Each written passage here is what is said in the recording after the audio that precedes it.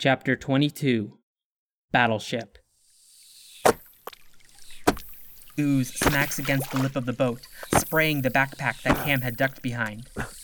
The boat crawls, almost standing still, taking hit after hit from its besiegers on shore. Oars. I need oars. Shit. They're a couple of arms lengths away and already coated in muck. He doesn't dare reach for them.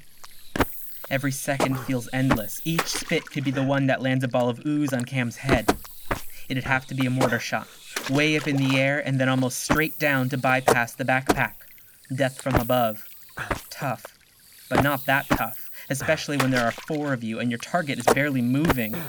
Are they trying it? Is that why some of them keep hitting the water? Each blob that smacks against Cam's backpack is evidence to the contrary, a sign that the creatures aren't smart enough to aim a shot high into the air. It should be reassuring, but all it does is remind Cam of the unbelievable force behind each blow, and notify him that yet another chunk of poison has entered his tiny refuge, lining it, weighing it down. Would the hounds attack these things? The horse almost definitely went into the water, but these ones are slower. Maybe they're scared. Maybe they'll give up.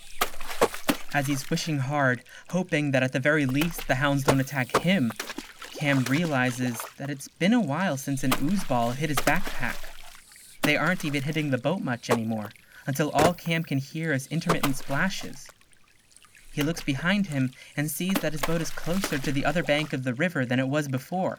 Out of range. Fuck yeah, thank you. He risks a peek out from behind the backpack.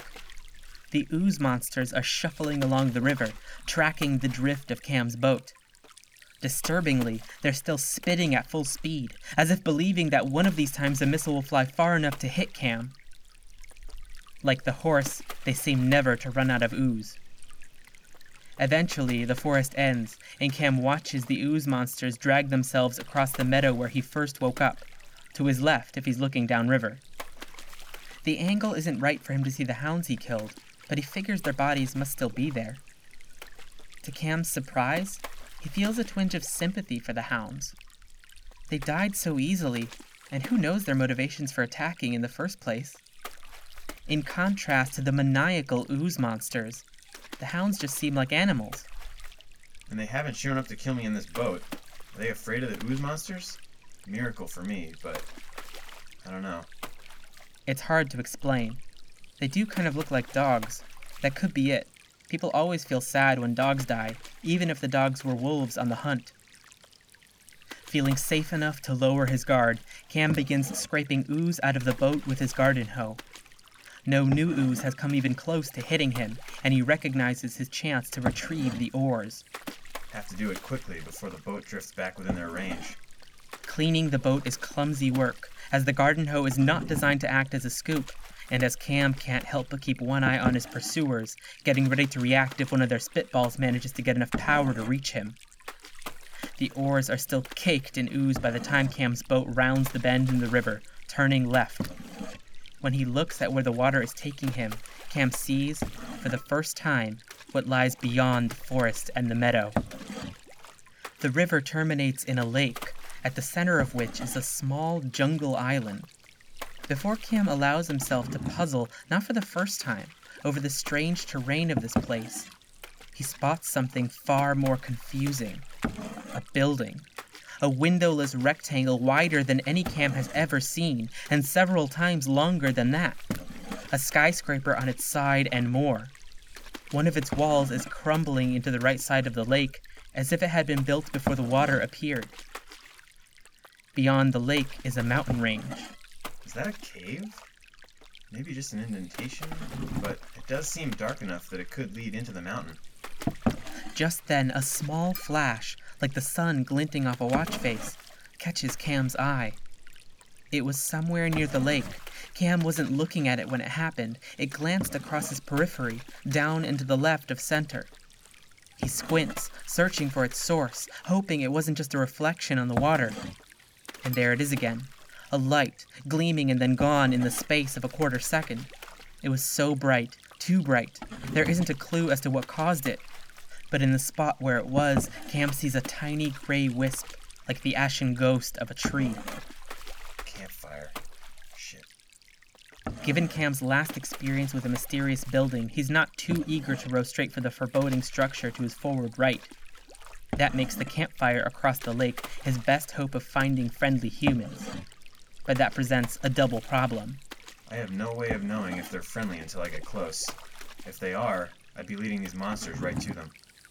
Cam looks at his pursuers, still plodding along on shore, rapid-firing blobs into the water.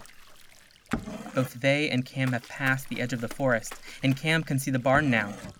Leading to its front is a swirl of brown and green. Mostly brown, really, especially right up against, and on, that front wall. Were they trying to break in? Cam thinks. Could there have been someone barricaded in there and I missed them? But then he remembers the open back door, the ooze trail leading out, and the fallen backpack along it. Whoever it was, they were long gone. They could be up ahead at that camp, though. In a way, it's reassuring to know that others could be hiding and running from the ooze monsters. Nothing unites people better than a common enemy.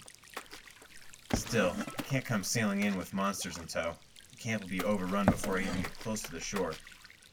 So I go right, head for the opposite bank of the lake, directly away from the ooze monsters. They won't know what to do. All they're doing is trying to run along a beeline to me. Even better, each monster is trying to make its own beeline, so that they're all constantly vying for the spot that's closest to Cam along the bank of the river, bumping into each other, none of them thinking to run even just the tiniest bit ahead to wait. A traffic jam. They're not even smart enough to stop spitting. Cam thinks, watching the non-stop splashes into the water several yards away. In Cam's head, the geometry is simple. If the monsters are too dumb to go around an obstacle, in this case, a lake, rowing along a line perpendicular to the edge of that obstacle will make them stand still. Once Cam is a speck in the distance, the monsters will lose sight of him, and he can circle around to the camp. Hopefully. It's a lot of assumptions. And if octopus hounds show up, that'll be awful. But I'm not getting near that camp on foot. The boat means safety from hostile humans and from the ooze monsters.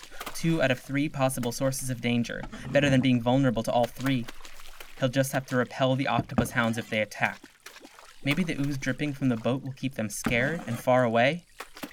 Time snails as Cam picks at the ooze in his boat, the river carrying him toward the lake.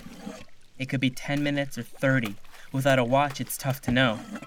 At one point, the boat gravitates toward the left bank, threatening to move Cam back under the barrage of ooze.